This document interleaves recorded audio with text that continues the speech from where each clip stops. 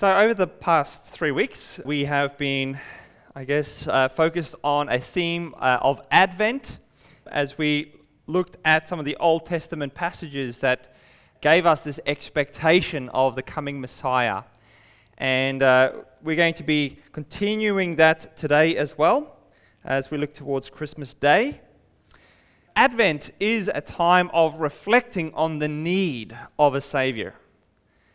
That is why this is part of the Christian church calendar. It's reflecting on the need of the expectation of the hope of a Savior. Last week we looked at Zechariah 6 and the expectation of one who would come with the name The Branch.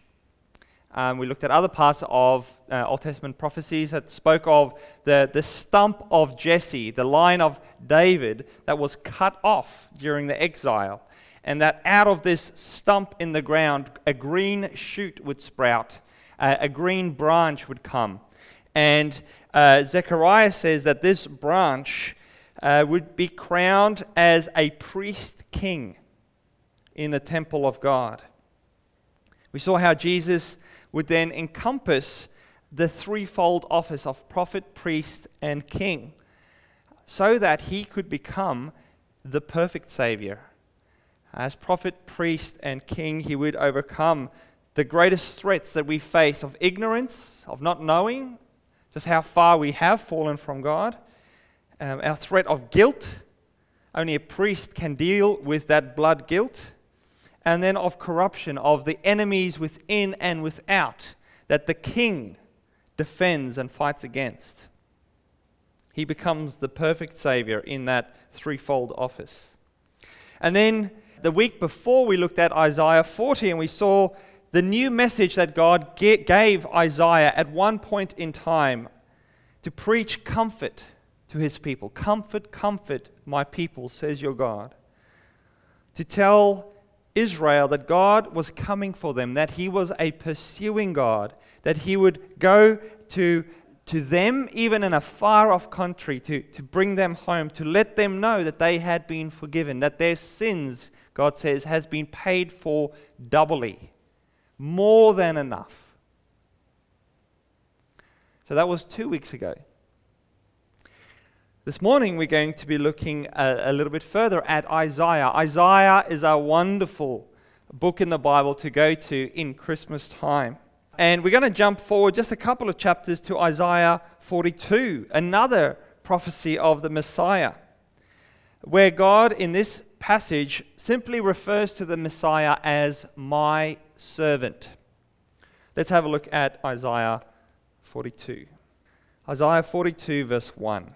God says through the prophet Isaiah, "Behold my servant, whom I uphold, my chosen, in whom my soul delights. I have put my spirit upon him. He will bring forth justice to the nations. He will not cry aloud or lift up his voice or make it heard in the street. A bruised reed he will not break, and a faintly burning wick he will not quench. He will faithfully bring forth justice. He will not grow faint or be discouraged till he has established justice in the earth, and the coastlands wait for his law. Thus says God the Lord, who created the heavens and stretched them out, who spread out the earth and what comes from it, who gives breath to the people on it, and spirit to those who walk in it. I am the Lord. I have called you in righteousness. I will take you by the hand and keep you.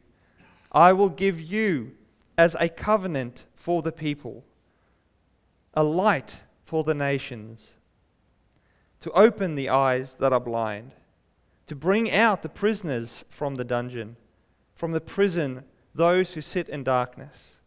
I am the Lord, that is my name. My glory I give to no other, nor my praise to carved idols.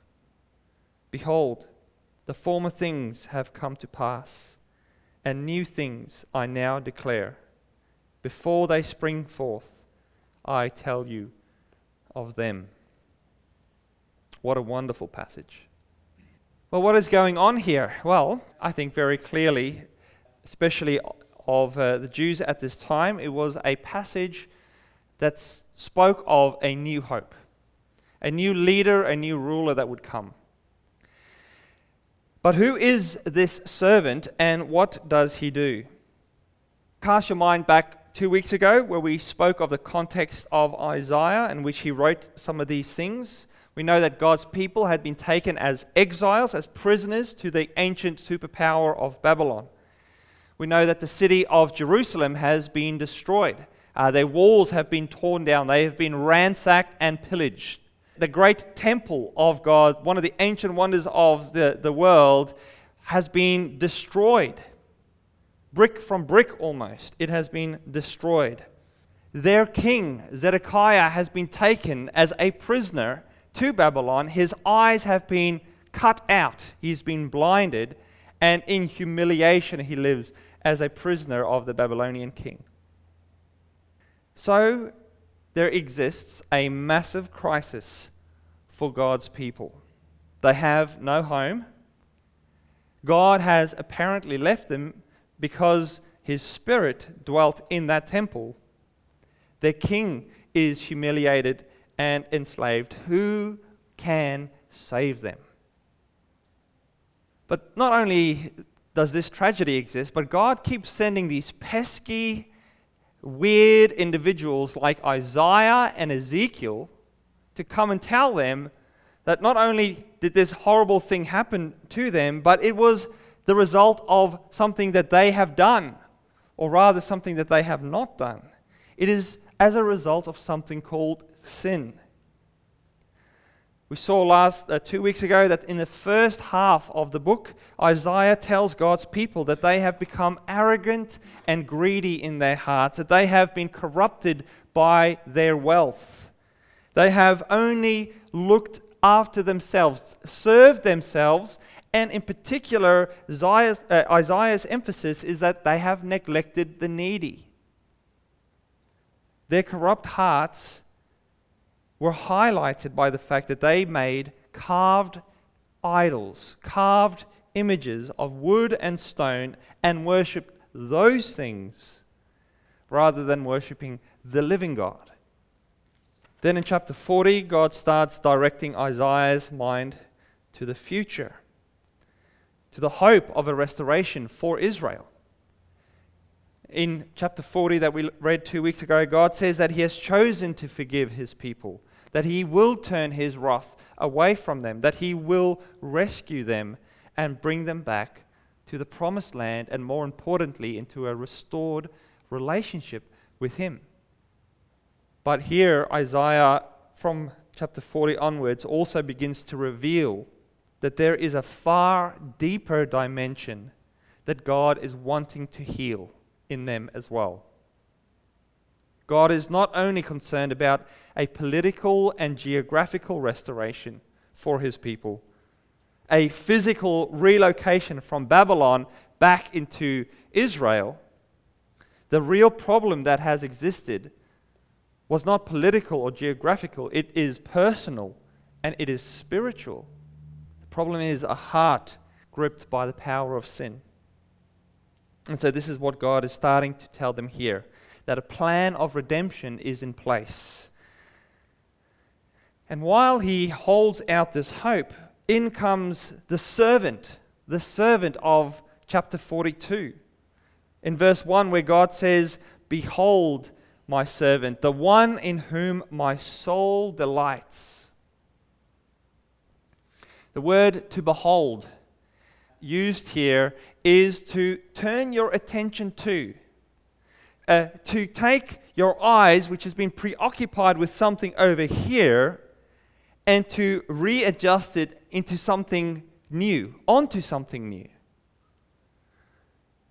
Look at this thing that I am pointing out to you guys.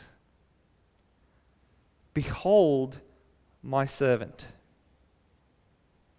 And like a little bit of mosaic art, we find God putting these little colored pieces of stone into a portrait of this great servant who will come. And there's actually at least four in total rather, images of this servant that will come through in the next 15 chapters of Isaiah. This one is the first. But the first thing we see in this introduction of the servant is that he is someone especially chosen. He is the chosen one. And he is someone that we could never be. Verse 1 says that this is a person who has been chosen by God himself. Why is he chosen? Well, partly it says, because God delights in him. God is pleased with this servant. Remember again the context of the previous chapters. Everyone has failed God. Everyone that was meant to be faithful, even the great king who was meant to lead by example his people, Israel, has failed. Every person has broken his heart. This servant, however, brings delight to God. This servant is the opposite of disappointing. And God approves of this servant so much that he says his soul takes delight in him. That is an interesting concept. How does God have a soul? Does God have a soul? Well, the Hebrew word here is nephesh, which can also be a very broad term to just explain God's most inward parts. His heart, the source of his emotion or his joy. That is taken up with delight when he thinks of this servant. This servant is someone that hasn't broken faithfulness with God. Someone so closely loved and accepted by God that they are said to have God's Spirit in them. The second half of verse 1 says, "My Spirit rests on this servant." What this means for the Old Testament listeners is that this person is going to be led by, equipped, and strengthened by God himself. And again, in the context, it was only kings and prophets that had the Spirit of God in this sort of way. This is a special person. This is a leader. This is someone that will show the spiritual fruit that those leaders were meant to show. This part of Scripture in Isaiah 42, remember, is written in the year roughly 600 BC. 600 BC, before Christ. 600 years later, we find this event happening, recorded in Luke 3, verse 21 and 22. Turn with me quickly to Luke 3. We're going to read verses 21 and 22. Luke 3:21. Now, when all the people were baptized, and when Jesus also had been baptized and was praying, the heavens were opened, and the Holy Spirit descended on him in bodily form, like a dove. And a voice came from heaven, "You are my beloved Son.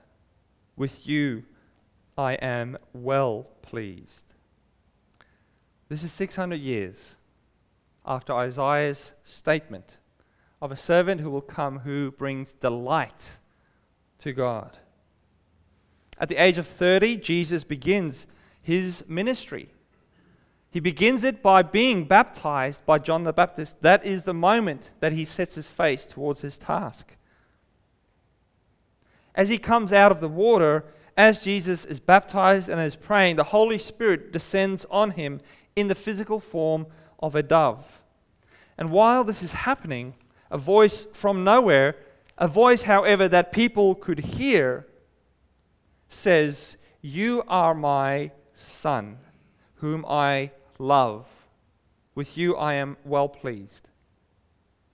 Can you see that connection? Can you see the similarity in the tone, in the language that is being used here? My soul delights in my servant. You are my Son. With you I am well pleased. This is something important for us to know as Christians. Some people will hear the message of the gospel, the message of Jesus Christ, who has come to die for people on the cross. And people will say, when they hear that message, that I can't believe in a God who would kill his own son, even if that benefits me. Who can believe in a father who kills his son? That is cosmic child abuse, divine child abuse. Only a heartless father could do that. But here we see the heart of that father. His soul delights in his son. He loves his son. With him I am very pleased. And so sending his delightful son to the cross would have crushed the heart of the Father. If we ever think, when Easter time comes around in a few months' time, if we ever think that what took place there was some sort of cold, clinical transaction, we miss the grief that the Father would have felt for the Son in that moment. It wasn't an act of negligence or indifference. It was a heartbreaking moment of grief. Yet, for the joy that was set before them, with the eye on that glorious victory that would follow, they saw it through. The servant promised in Isaiah would be special. He is chosen. And in some way, he is chosen because he is delightful. He is faithful. Someone who pleased God. In Jesus, we find our representative man. In his humanity, he would live the perfect life that we could not, to die the death that we all deserved. So that is the first insight we see in Isaiah. God promises a chosen one, someone who could be something we could never be. Secondly, we come to the task of this servant, what he will do. And he will establish justice. That is the main theme coming through. We see that in 3 places. Verse 1, 3, and 4. Now, in our English translations, we have the Hebrew word of that word justice translated, which is mishpat. And in our English-speaking minds, when we hear the word justice, we have certain ideas attached to that word.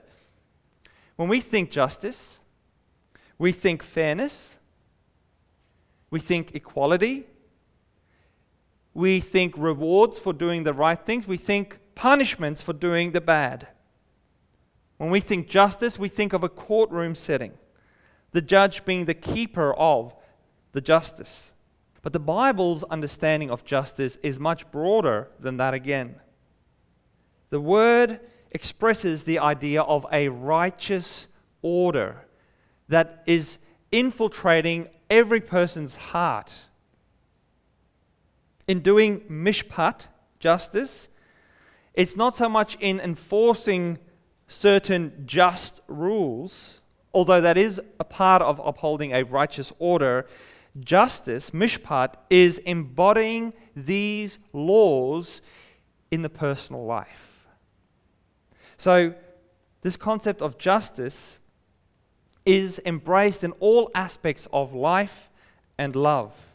It's not simply cornered into some sort of legal system, some sort of cold clinical concept that can be examined and come to at various times when it suits. Justice exists inside a person's heart. It is shown in the way that they live.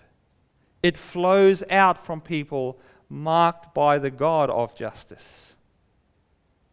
Kings, if you were to read the Psalms that speak about what the kings must be like, what the Israelites should be praying for their kings, kings were the embodiment of this righteous order of justice.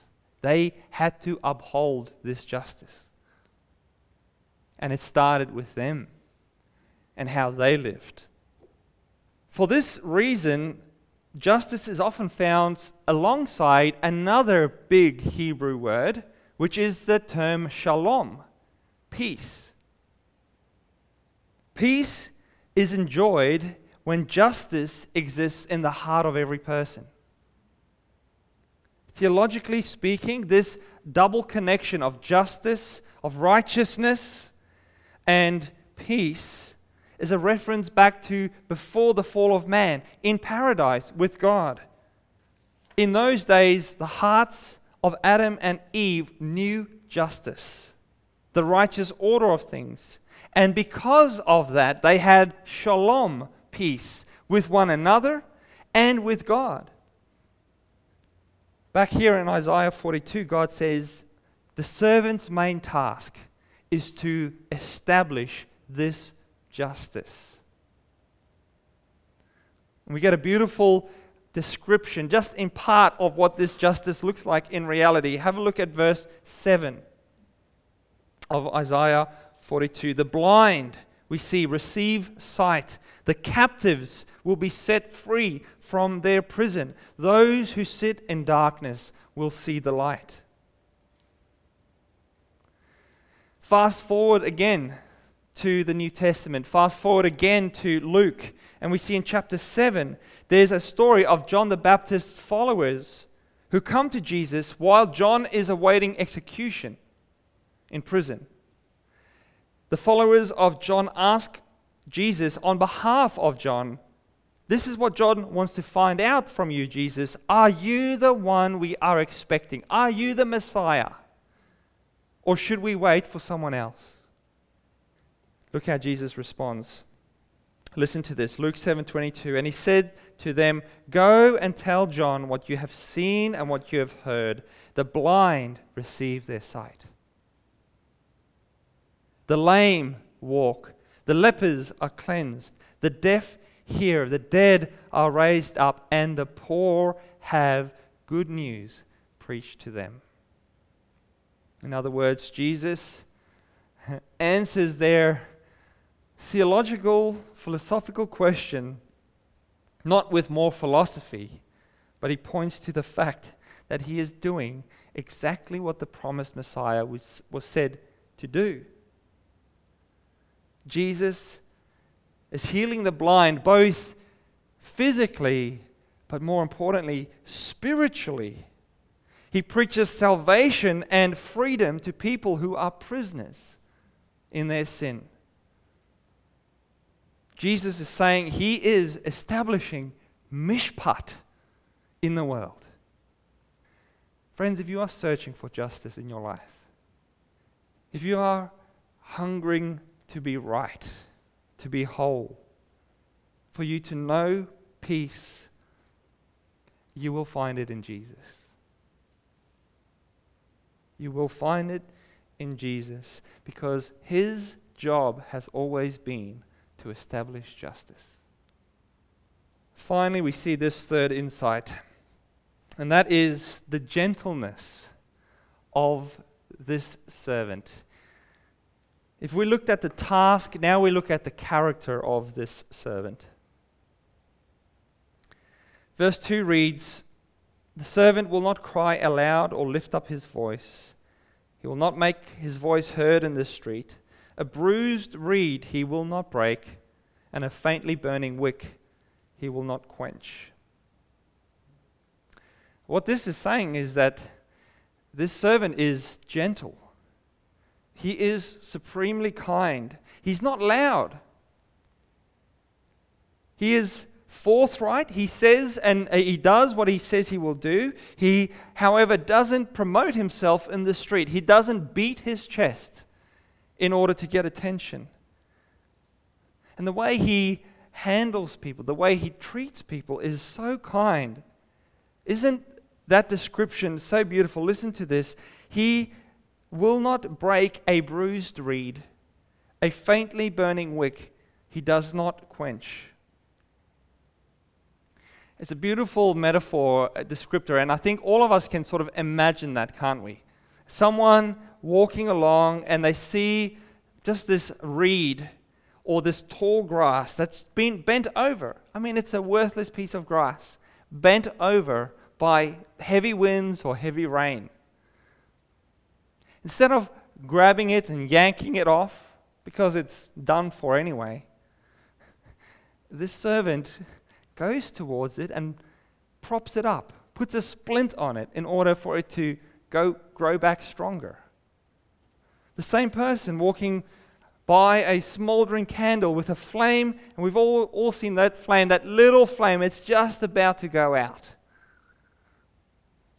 And instead of blowing out on it and snuffing it out, they dig up the wick a little bit, and they bend it up again.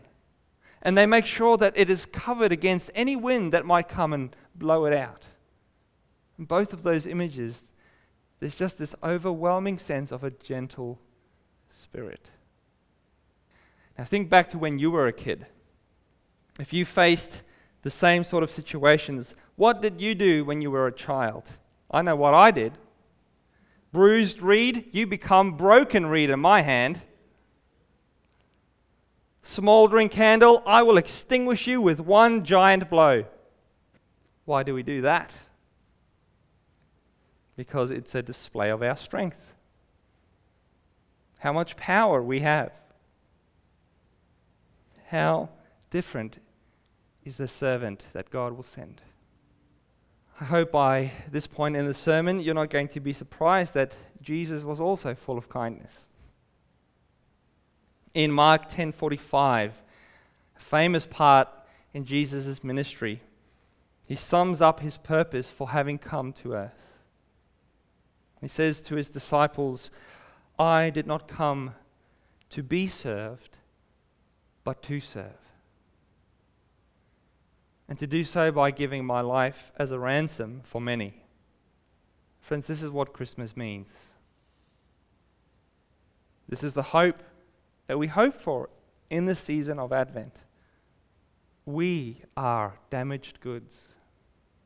We are bruised reeds. We are smoldering candles. We've been damaged by physical and mental torment, perhaps. Perhaps we know that we have lived in a land of exile, a land that we thought would treat us well, but we know has been destroying us. Far more sinister and far more dangerous than the physical realities of this existence. Today I want to tell you that we are damaged goods because of our sin. The sin that God was punishing Israel for when he sent them into exile. And yet we are given the example of Israel, because in Israel we see God is showing all of humanity the plight of the human heart. Do you notice in verse 1, God says the servant would not just restore Israel. He's going to bring justice to all nations. The coastlands will see the glory of God through him. The islands, justice will come for the world. The scope goes far beyond this nation of Israel. Why? Because we are all bruised reeds and smoldering wicks. The bruising in our lives, the light inside of us is being quenched. It happens in all sorts of ways. Something we know in our heart says that life isn't fair. There isn't justice in this world. There are unspeakable losses in life. But Jesus promises to come to take bruised reeds, to gently lift them, to heal them. For dimly burning wicks, he cups his hands around them. He softly blows on those embers until the flame appears again. He has both the gentleness and the desire for justice that we all need. And if we have any spiritual sensitivity, we will realize this. We will realize, just as we saw last week, that this dynamic nature of a gentle and a powerful Savior is what we need. I need someone who is strong enough to save me because I am so rebellious. I need someone kind enough to want to save me. Someone that will overlook my failures and deal mercifully with me. And so as we head into Christmas, and as we build this anticipation to the celebration of the Messiah's arrival, remember, this is why Jesus came, to bring justice. That should make us think very carefully about how we pursue justice in our own lives. If Jesus came to bring justice, he is establishing justice. He will do so through his people. And we can explain and we can talk about at length what that means. Is it social justice? Is it all those sort of things? But Jesus has brought justice. And it begins in our hearts. Christians love and pursue that justice in all sorts of avenues. We can do it in our work. We can do it in our families. We can do it at our schools and universities. And why do we do it? Because God himself is concerned with restoring shalom, peace. This Christmas, may God move our hearts closer to his beloved Son, in whom he delights. The Son who is our soft-natured, gentle defender of justice. Let's pray. Lord Jesus, we thank you that in this moment we can again see the beautifully faceted nature of your service, your ministry, and your character. Like a beautifully cut diamond, this morning we see the heart, the determination of justice, for justice, the righteous order that you want to reestablish in the world.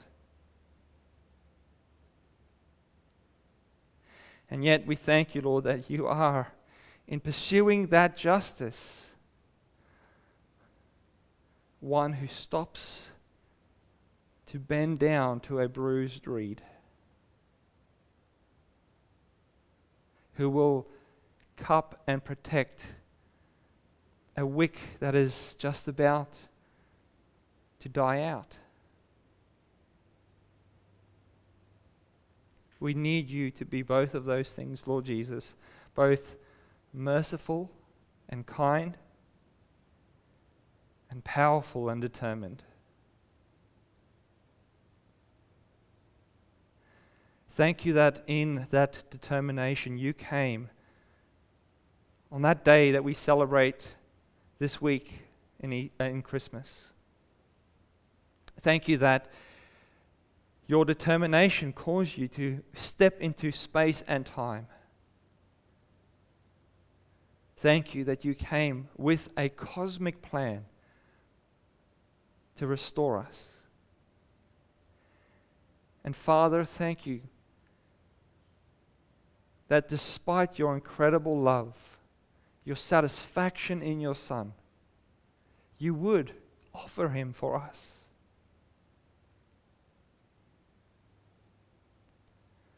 The Son whom the Father delighted in, a sacrifice for us on the cross. We take these words and these reflections, Lord, on board.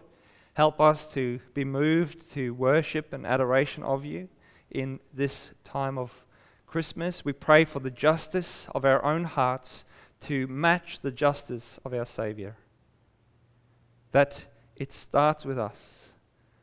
This righteous order that we desire for the world to live in, to start with me and my family first. Help us to speak kindly.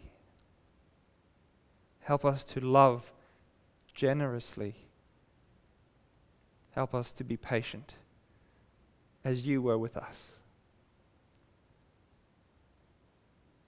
In Jesus' name we pray. Amen.